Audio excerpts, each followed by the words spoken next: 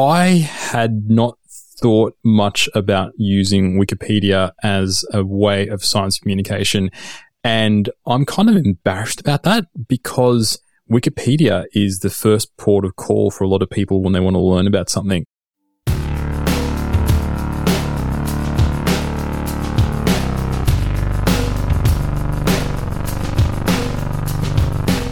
Welcome to Everything Hurts. My name is Dan Quintana and I'm here with James Heathers. James, how you going? Lots of great feedback from our last episode. Yeah, you have to start saying where I'm from.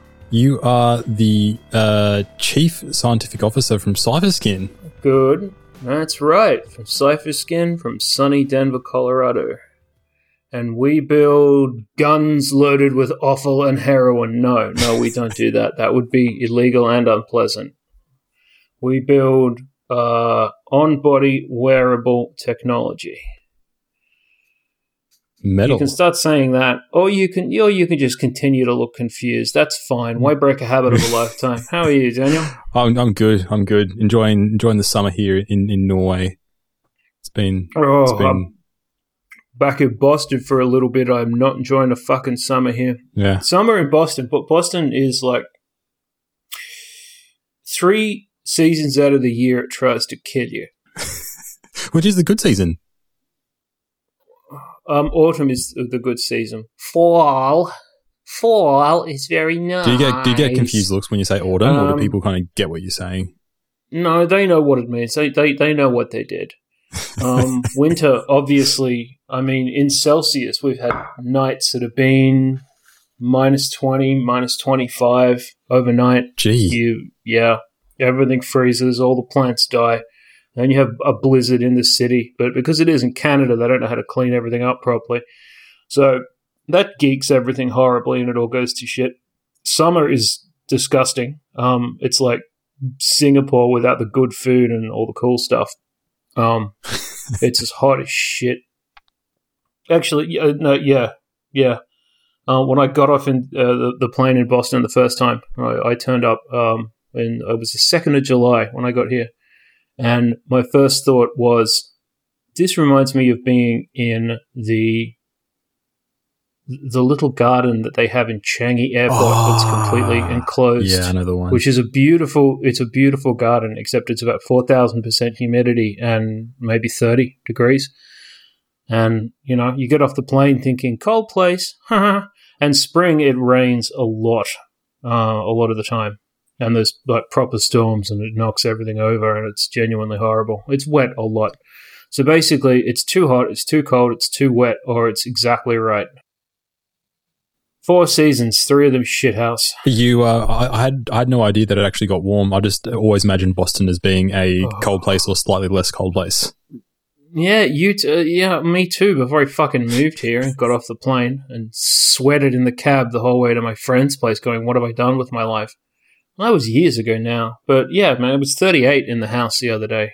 When it's a warm place here, it's a real warm place. And the humidity at this time of year is about 60%. So we're all sweaty Betties. Man. Well, today we... Remember there's the Rona's going to go away because everyone's going to go outside. I was like, in this? Or it doesn't survive in heat? Huh? Oh, yeah. That was a good theory. Well, it turns out if it's this hot, Dan, neither do I.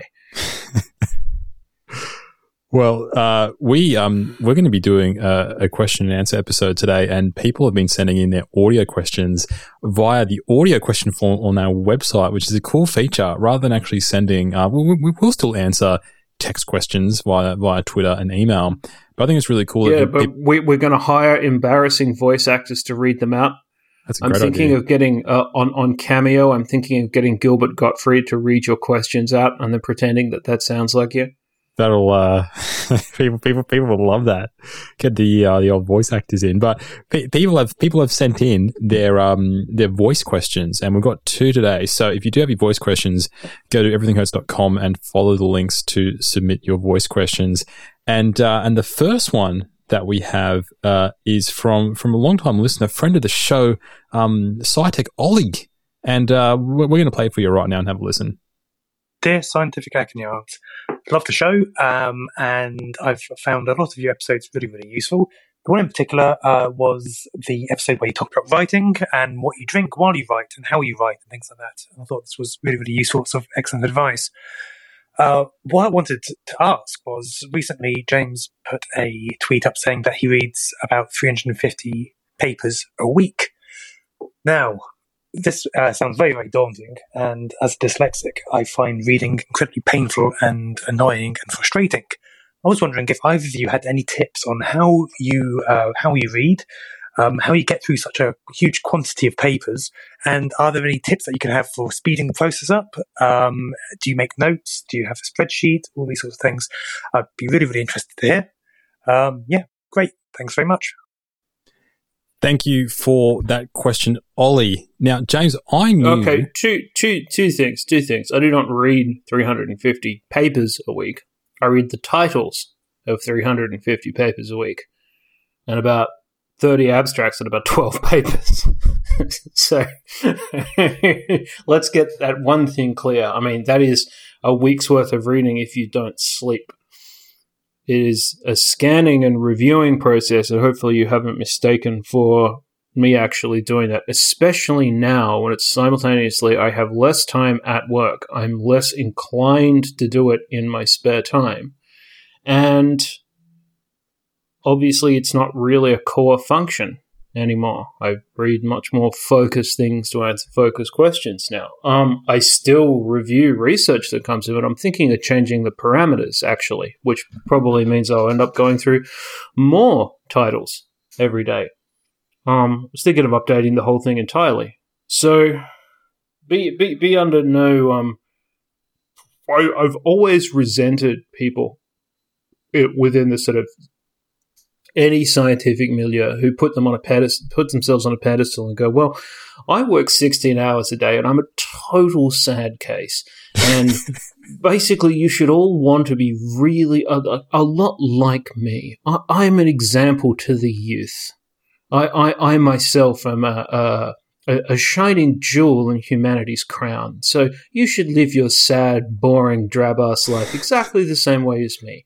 I've always resented that in other people, and I assure you I'm not doing that myself. But the question still remains, Dan. We sift a lot of shit. We always have done. It's a work process thing that we somewhat conferred on years ago, and presumably you've done it just as much as I have for the entire time. If you are dyslexic or similar, what is the sifting process? Go. Okay, so just to clear things up, you would sift and go through 350 papers, to read the titles, perhaps the abstract, a week, but then how many of those would you actually read deeply? About 12. About 12, yeah. That's a guess. I mean, I got my stock update just about an hour ago. Yeah. There's nothing good in this. I mean, look at authoritarian attitudes are associated with higher autonomic reactivity to stress and lower recovery. Go fuck yourself if you wrote that. I'm not reading that. Yeah, I was thinking how that related, but as soon as the autonomic came up, that was a giveaway. I wasn't watching your face, but I'm sure you had a twitch there somewhere. Go on. Okay, so Stalk is one way. Stalk is an online service where you put in your interests, and it does a pretty good job of collating papers that it thinks you will be interested in based on these keywords. Obviously, this one was a little bit off the mark, but it included a measure that you're interested in. I do the same sort of thing. I have Stalk. I have Meta, which is a newish one that I think we've spoken about before. This is something funded by the Chan Zuckerberg initiative, and it Stalk looks a little rough around the edges, but it still seems to work quite well. Whereas Meta looks extremely well polished, and I think it works just as well too. But I think couldn't give a tuppenny fuck how it looks. Yeah, but okay. Anyway, both of them give some decent results. I go through, put those keywords in, and essentially you can get a pretty decent idea of whether you're going to take a closer look at the paper, for me at least, by looking at the abstract.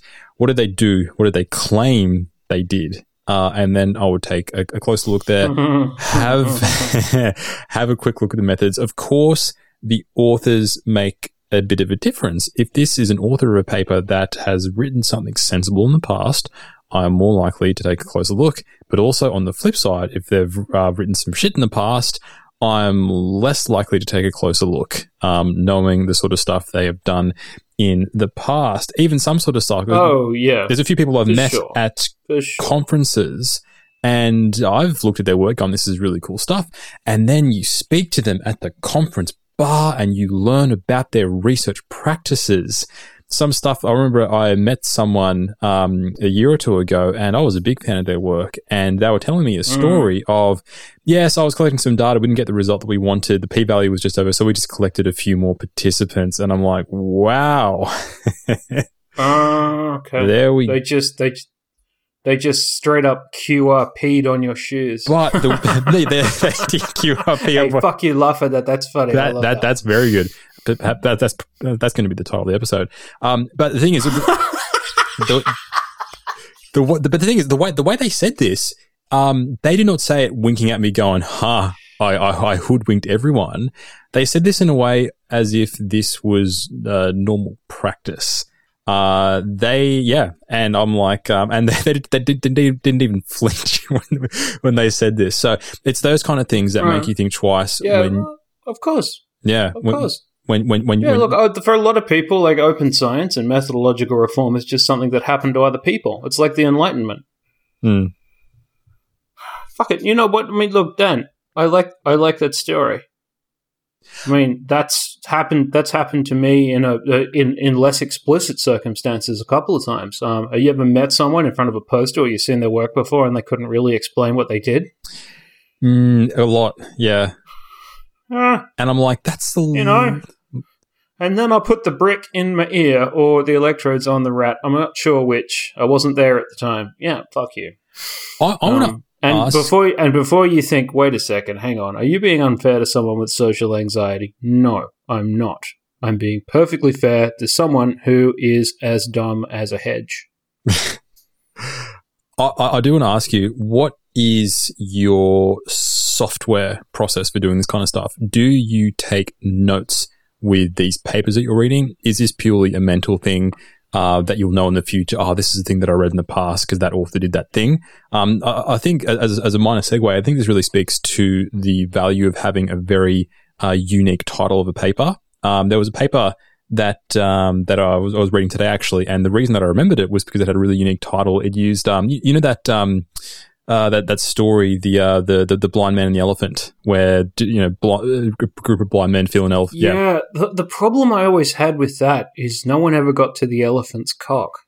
Well, it was confused with the trunk, James. I know, but if you're reaching under an elephant, it's the natural place for your hand to go. And it always felt like they avoided that bit just to make the story a little bit more sort of for the kiddies. I don't know about nice. I don't think there's anything. Well, I mean, everything's so sanitized. I always resented how they ruined the original Brothers Grimm. Well, the original stuff was terrifying and racist. Dan, most things written before about 1975 are astonishingly awful for every possible reason. And the Brothers Grimm is very obviously fantasy, right? Have you seen the illustrations from like the 19th century version? Not the original stuff, no. Oh man, there's a photo. You can see it on Wikipedia. There's a photo of Wikipedia. It's this wonderfully... It's got this, like, creepy elan of the iron shoes being heated on the fire before they stuck them on the stepmother's feet so she could dance herself to death. And people wonder why all the really good thrash bands come from Germany. I mean, come on. It's their origins. That's the real shit right there, Like, Snow White, old knocking around, hanging out with short lads. So we are way off topic. What I was saying was this. Okay, so this paper used the elephant and the blind man in the title. It was a paper on. That doesn't matter what it was on, but it was a good paper anyway. And I was able to remember it very clearly because I'm like, oh, it's the elephant paper. I went back to where I store my PDFs, or I use papers on my Mac. And then you always have. I always have since the very beginning. And I typed in the title elephant. Bam, paper came up. So personally for me, and all your other papers on elephants. Yeah. Whoa. Presumably had James, less search that's for relevance. That's for our bonus Patreon. That's what Hurts After Dark. That's Hurts After Dark, James. Hurts After Dark. So, where were we? Yes. So I use papers to store my stuff. When I read a paper, read it deeply. I will make highlights on the important stuff, potentially make notes, as well as making notes of stuff to follow up. Of course, within a single paper, there's a lot of potential rabbit trails that you can go down. An interesting paper might cite 20 interesting papers. So rather than actually falling down that one by one, I'll just do like a purple highlight going, follow this paper up. And that is mainly how I do my reading. I do it in papers, highlight the stuff, occasionally make some notes, especially in terms of work that I'm thinking about right now or work that I may do in the future. And I've got a little ideas folder. So maybe they've applied a method that I'm thinking of doing myself. How do you process the stuff that you are reading? I read until I know them. Anything that's worth remembering generally crystallizes. I'd love to be able to lie and tell you that I have a Zotero library or even an organized folder on my computer, but I literally don't. If something's interesting enough to go into, I'll go into it in sufficient depth that I'll remember. And if it's sufficiently useful to remember, it won't be forgotten. Honestly, it's not about forming great big interconnected libraries. I have tried doing things like this. I may have even said previously, like, I'm trying this thing right now. I stopped because I realized that at some point in time, everything was structured enough that it was just a pain. I've tried very hard over many, many years to become more organized. Not even a Zotero library? Well, I have some, but no, Dan, I if I don't know it, then I don't keep track of it. But look, you're not actually helping Nice Oliver, which I'm now going to call him, like Nice Peter from the Achewood comics. That's an obscure reference no one will understand. You're not actually helping him. If you were him, how would you do this? Look, I still think doing the highlighting and doing the notes for me, I only remember certain papers, ones that have puns in their titles. So that is, it's easier. That is how I remember stuff. Look, real simple stuff. I get distracted very easily. So when I really need to sit down and do a paper, that's why I like doing paper reviews. People talk about paper reviewing, peer reviewing as this is service for the community. It is service, but I see it as a way of almost forcing myself to do a deep dive into a paper. I remember almost every single paper I review because obviously I'm reading them very deeply. So if the paper comes across on my desk, I include that as papers that I'm reading very carefully with the papers that I'm reviewing. But with these other papers, I would just turn off all distractions and just read them carefully. Some people I know will actually print out physical paper. I thought this was quite archaic, and I actually tried it, and it was amazing. There's no way to get distracted by notification when you're reading a piece of paper. It's a very easy way of actually getting into what the guts of the paper is. So that's one thing that I would recommend trying, actually printing the thing out and then reading it on dead trees. James, your tips. Okay, so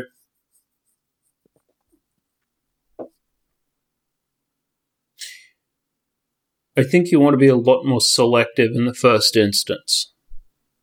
I think you probably want to work on the literal skill of how do I match a title to something that I actually have to read. Now, if you have a focused topic, I would go for authors sooner than I'd go for keywords, because a lot of doing this process is throwing things away. It's a matter of retaining information. I would start off with publications from authors who have focused research in your area that you trust. I would do that first, because any single investment of time in actual reading is going to be more difficult.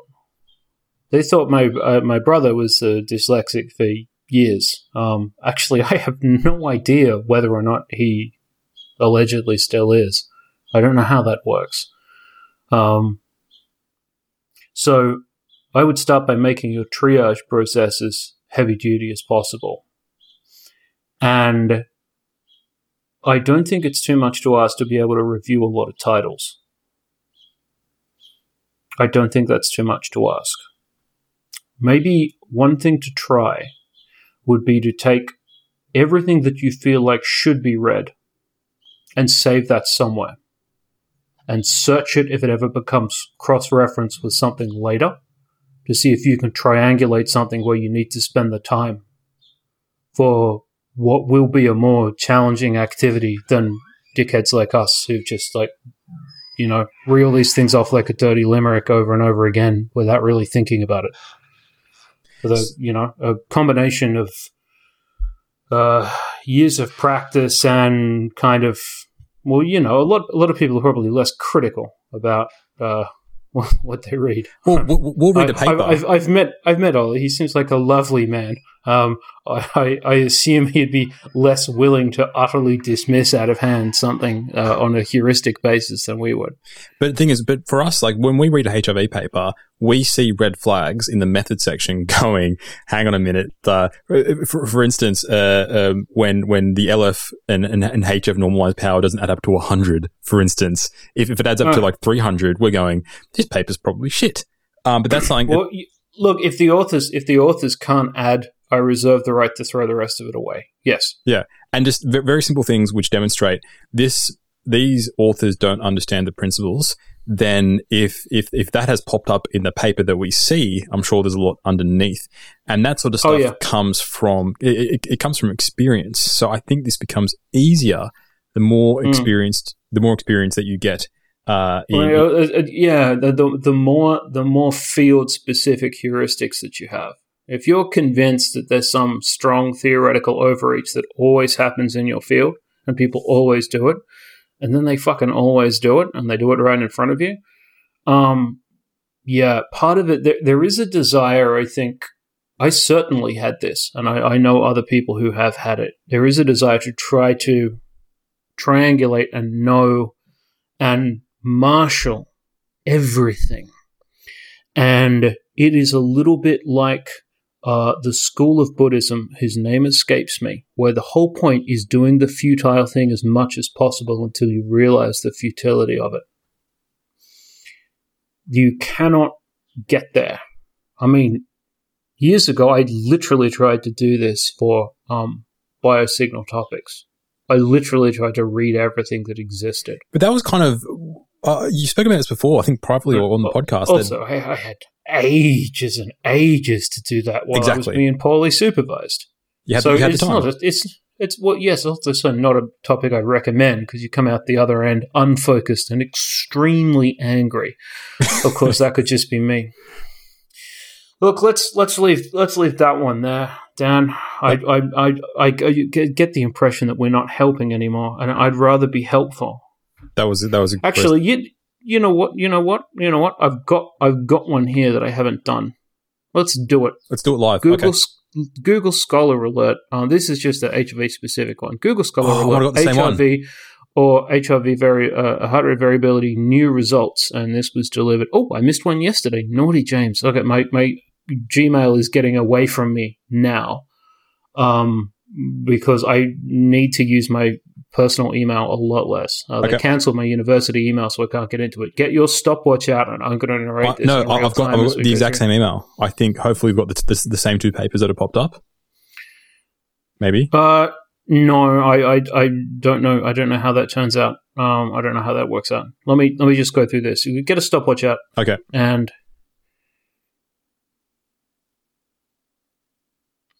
started. Okay. The relationship between PM 2.5 and HIV in older adults, systematic meta-review and meta-analysis. It's in Chemosphere. It's about particulate matter and HIV. I knew some people who did some shit on it years ago. It has some vascular factors. It's not relevant for HIV. Some of the research sucks, not reading it. Analysis of HIV to understand the effect of cannabis consumption on Indian male paddy field workers. Fucking hilarious. Really like it. Interesting topic. Don't have enough time to read it. Introducing BioCQ, or biocoherence-based nonlinear index to explore heart rhythm. All of these things are based on mathematics that comes out of a place where there is no theory in the first place. I'll read this if it's done by a bioinformatician sort of person and nothing anywhere else. Patent, method and apparatus for enhancing atrial fibrillation detection. Yet another version of calculating something we've been doing since the 60s. The phobic applying for a job, differential efficient data, reappraising or faking subjective states, physiological reaction and performance. Okay, that's in personality, individual difference. Not a terrible idea. Seems to cross over with EEG. Not relevant work enough to do it. Method for identifying a farm animal having an impairment of regular capacity in response to metabolic stress. Patent, horse stuff at a minimum is well beyond having that patent making any sense. Wearable sensor acquisition of biometric data, not enough information to give a shit. 4-week training involving thoracic lumbar. It's about back pain. It's an RCT. They're measuring HIV. Completely pointless. Systems and method of multi-segment transcutaneous vibratory output. Okay, that I might read. Because that's a way of pouring a bunch of information in from multiple systems and doing something with it. But it is a patent application. I don't recognize the authors, so I give that a 50%. System and methods of mitigating negative effective therapies of transcutaneous vibration. Fucking duplicate of the one above. Done. There you go. Stopwatch, a minute. Okay, so that's a minute, and that's me narrating it. So the normal process is about 8-12 seconds. That's it. That's so strange. I got my HIV alerts, and I've only got 2 papers. I think one of them was the same. Another one was describing a new Python package for HIV, which is interesting if I'd use Python. All right. No, I definitely didn't get that. I don't know what's going on, but I definitely did not get something meeting that description at any point in time today. Maybe the thing doesn't fire off every email at the same time and does a local search depending on when you signed up or something. Maybe it goes off every 12 hours from when you signed up years ago. I don't fucking know. All right, so but I didn't get that one. Before we wrap up this segment, we're going to read the oxytocin alert. Okay, this is from the. Hang on. I'm going to time you now. Okay. There's only one paper, James, and it's going to be very quick. All right, well, fucking get started. You're still being timed. Okay, go on, get on with it. This is from the journal Animals. Ejaculate collection influences the salivary oxytocin concentrations in breeding male pigs. You're definitely reading that because you're jealous of what they do with their day job. Oh dear. Ejaculate collection influences. In a weird way, this is actually interesting. I have to say, and it solves an interesting question because the debate on oxytocin concentrations in saliva and blood is interesting, and we know that orgasm actually increases. It's pretty much the only thing that reliably increases oxytocin in the blood. Really? Yeah. People think that like hugging and all that other stuff, but the one way that you can experimentally, without actually administering oxytocin, experimentally increase oxytocin in the blood is orgasm. So there you go. Really? Yeah. Okay. Are you differentiating between orgasm and ejaculation to make a statement like that? No. So ejaculation and orgasm both will increase oxytocin. Oh wow! And it's really due to muscle contraction. So it actually. Oh yeah. So it right. So it's muscle contraction that it's actually related to, because it's involved quite a lot in smooth muscle contraction. Yes, obviously. Okay, so we've got all this way. I'm sweating my brains out. I need to either change my shirt or stick my head in a bucket of ice water. And we've started with this really quite nice question, and we've ended up with pig cum. Hi, it's me, James, host of the show. Actually, no, that's what Dan says. I'm just here. Anyway, you've probably heard that I have a job at a real company now, like a big boy who owns trousers. You can find us at cypherskin.com. Now, if you go there, you may find that there are interesting things if you are a physiotherapist or a physical therapist or someone involved in basic physical kinematics or adjacent. Now, let me ask you to do something reasonably straightforward. Go to the website, have a look through, and if you like what you're seeing, I'm collating feedback right now from the shit we're doing. So, see what you see, and then find me on Twitter and send me a DM. I want to know what you think. I want your feedback. Your thoughts are important to me. Your thoughts are mighty.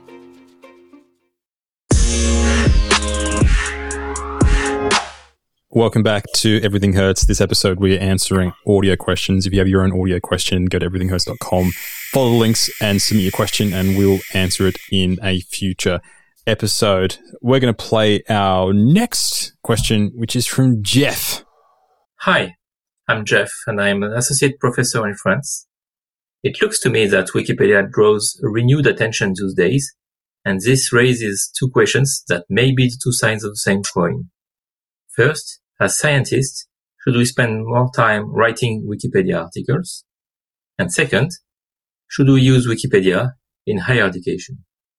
I'm wondering, what are your thoughts about that? Thanks. Thanks for the question, Jeff. First of all, I think we have a new candidate for sexiest voice. Sorry, previous question from who was it? Ollie. Aaron? Ollie.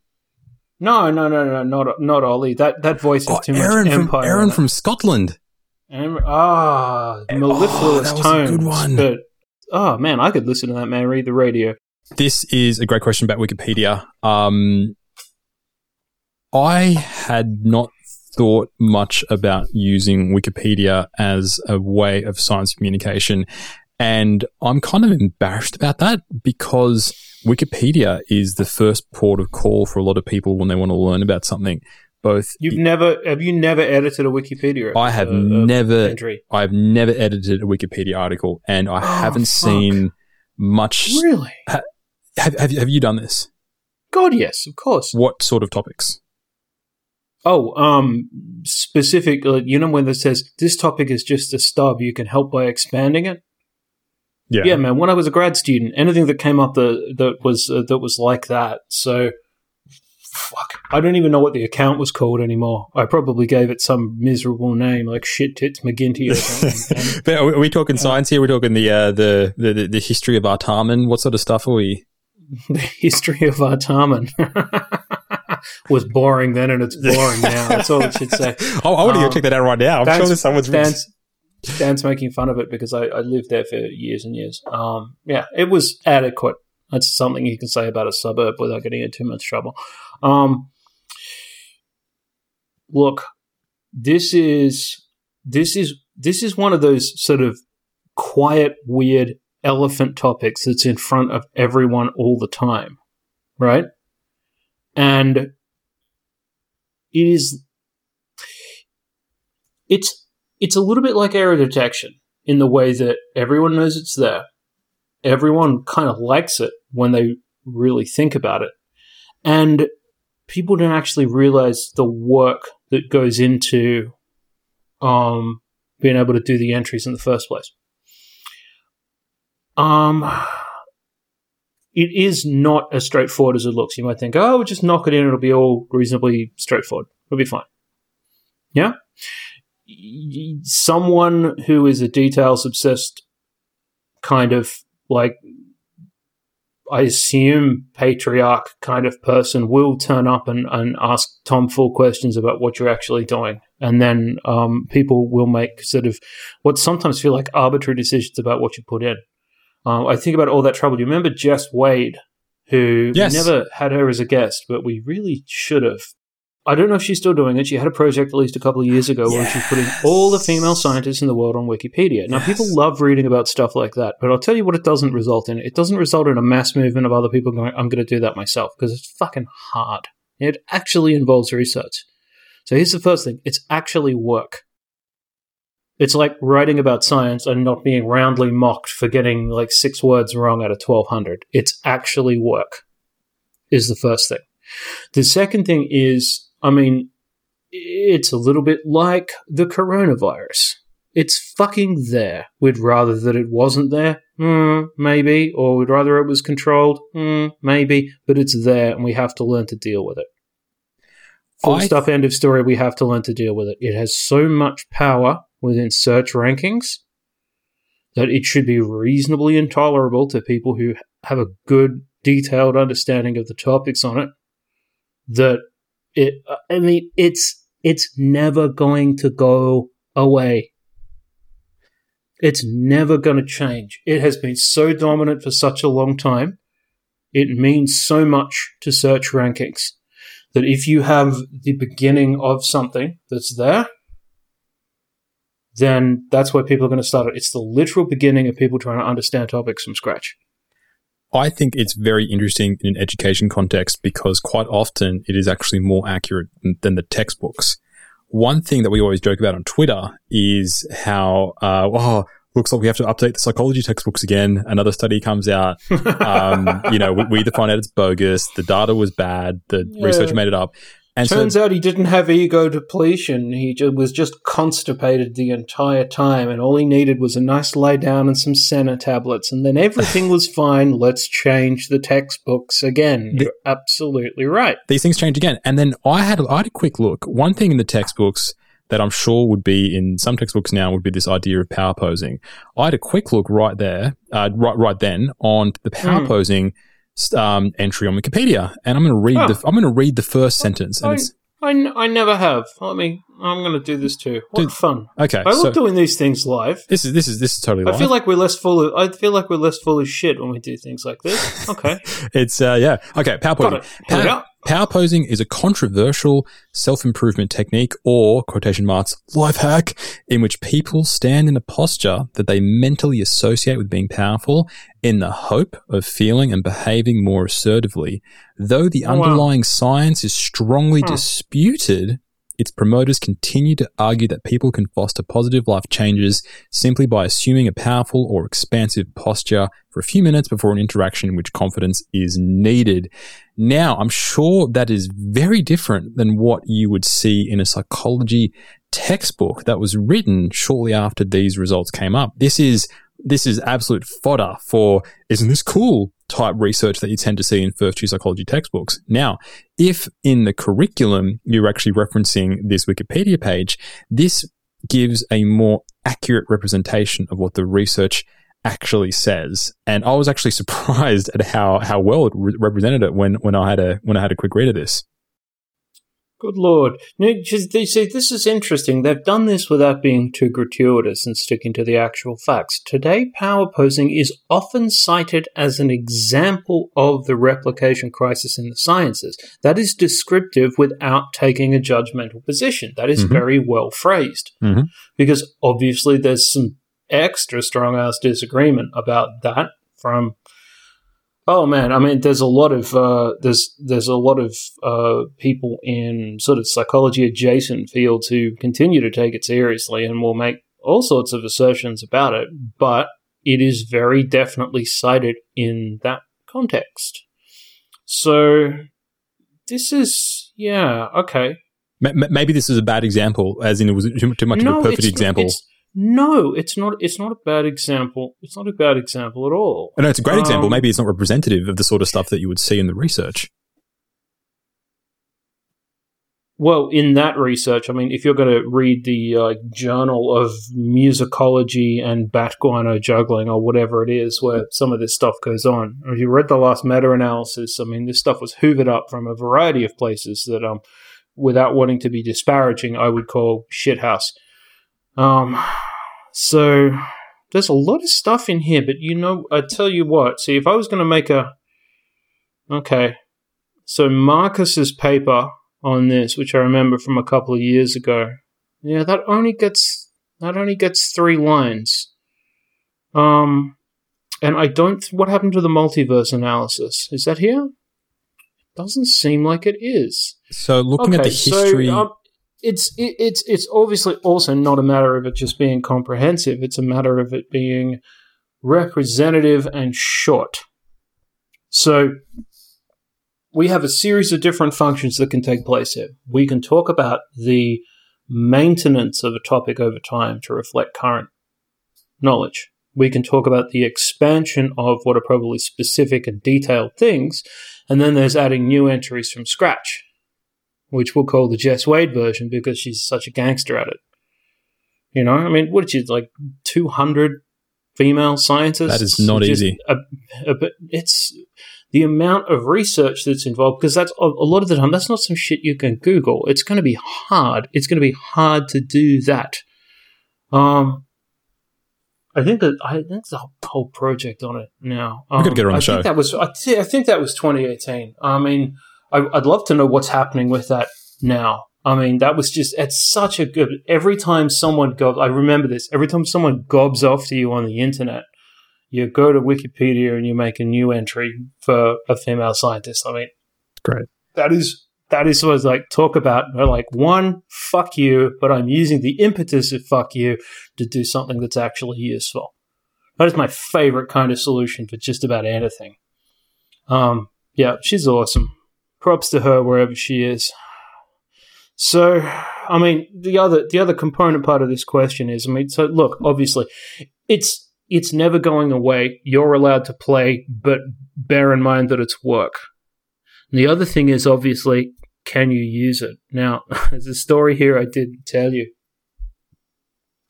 I changed something on Wikipedia to being more accurate while I had a class who was working on the topic. Do tell the story. So it was a thing. It was a specific thing on. It was a specific thing on HIV, and I knew it would come up because it was relevant. It was to do with, without going into the details, it was to do with the circulatory component of the autonomic response, and I edited the Wikipedia entry at the time, and then I thought, no, I edited to make it better, Dan. It was to make it clearer. Yeah. I have no idea what it was. This was a decade ago. I edited it to make it clearer, and then I thought, should I mess with them and tell them that this is an important component of something that I want to talk about? And I thought about it and went, because I would recognize my own writing coming back to me if they ripped it off. But I didn't do it. I had an attack of the nices, and I told them that if they ripped off the Wikipedia entry, I'd know because I wrote it. Yeah. And to their great credit, they did not rip off the Wikipedia entry. Everyone took it seriously. To their great credit. Shout out to undergraduates in Australia who take writing tasks seriously. Good for them. Good on them. Yeah. So, look, something that I like. I don't like whataboutism. Well, we're doing that, but we're not doing this. Yeah. A Wikipedia adjacent project of making open textbooks that are on different topics feels so much more vibrant and necessary and real right now than any concern over whether or not a crowdsourced encyclopedia is going to be accurate.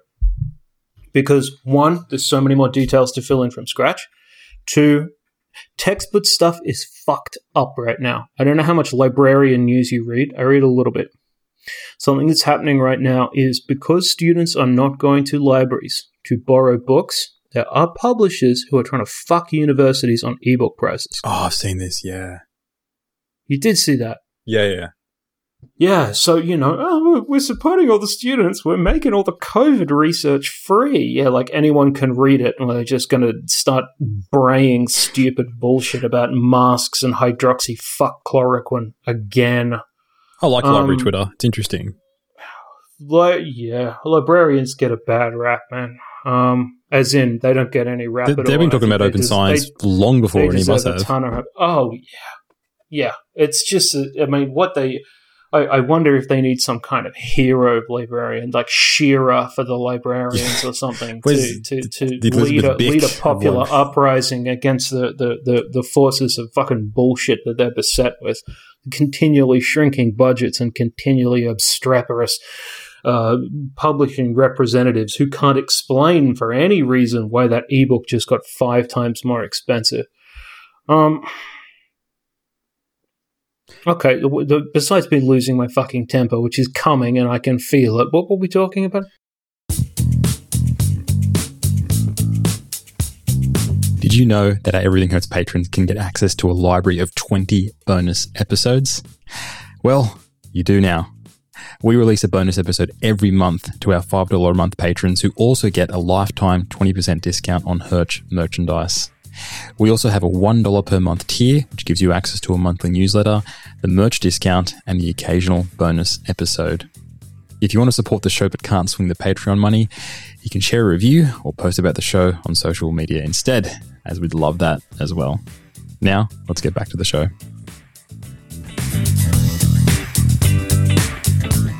Okay, so the use of I'm Wikipedia. so dehydrated. Drink up, my friend. Wikibooks.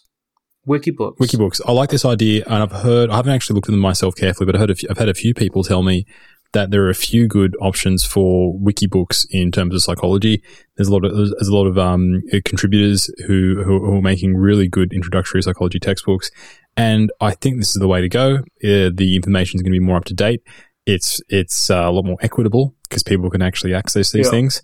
And I still think it's weird that within psychology that we're actually, maybe within the first year context, but beyond first year, I think it's unusual to be actually assigning a textbook.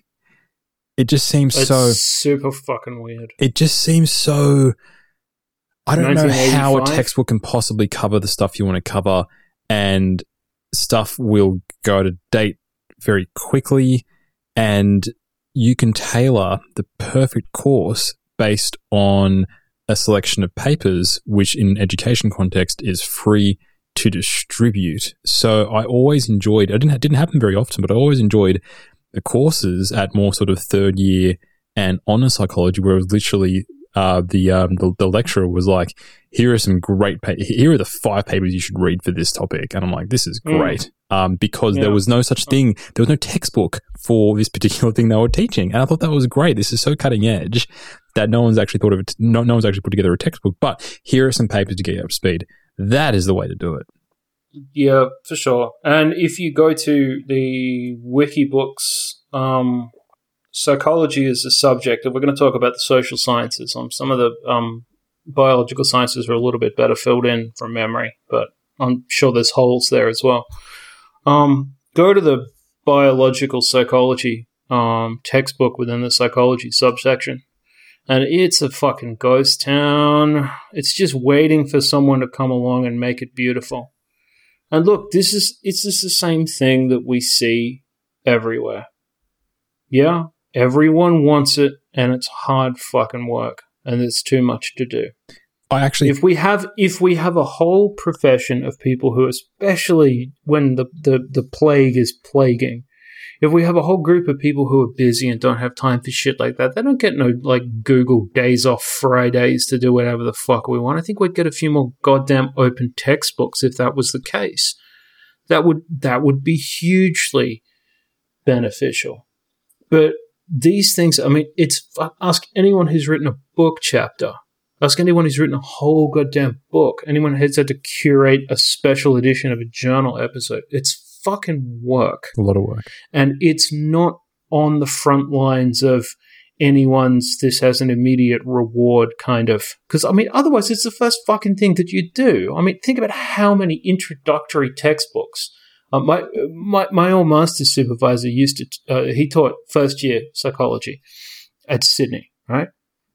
And he had maybe 15 different possible first-year undergraduate textbooks in his room because these product reps would just show up.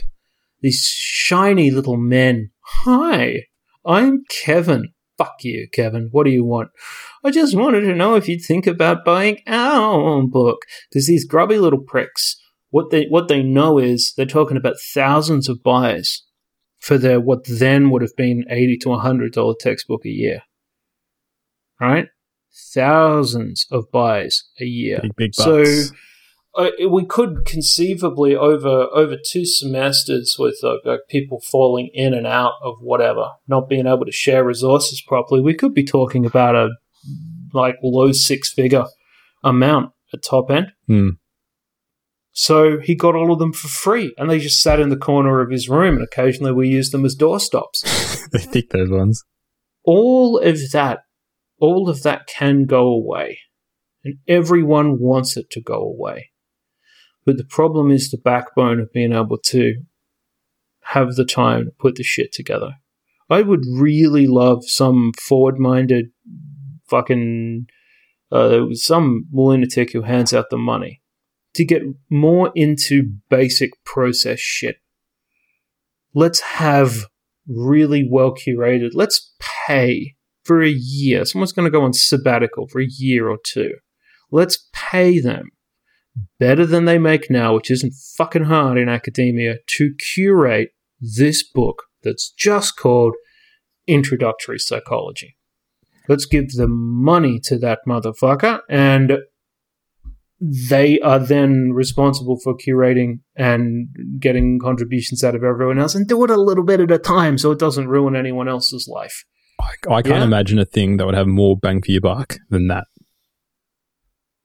Than paying someone to curate an open access wiki textbook for psychology that anyone can use, not only in countries that are well-to-do, but also countries that don't. Obviously, that's everywhere, but not even that. I mean, people bang on putting countries on strata. Yeah. If you're at Harvard, it's a 20-minute walk to Bunker Hill Community College. Guess who's got less money for fucking textbooks?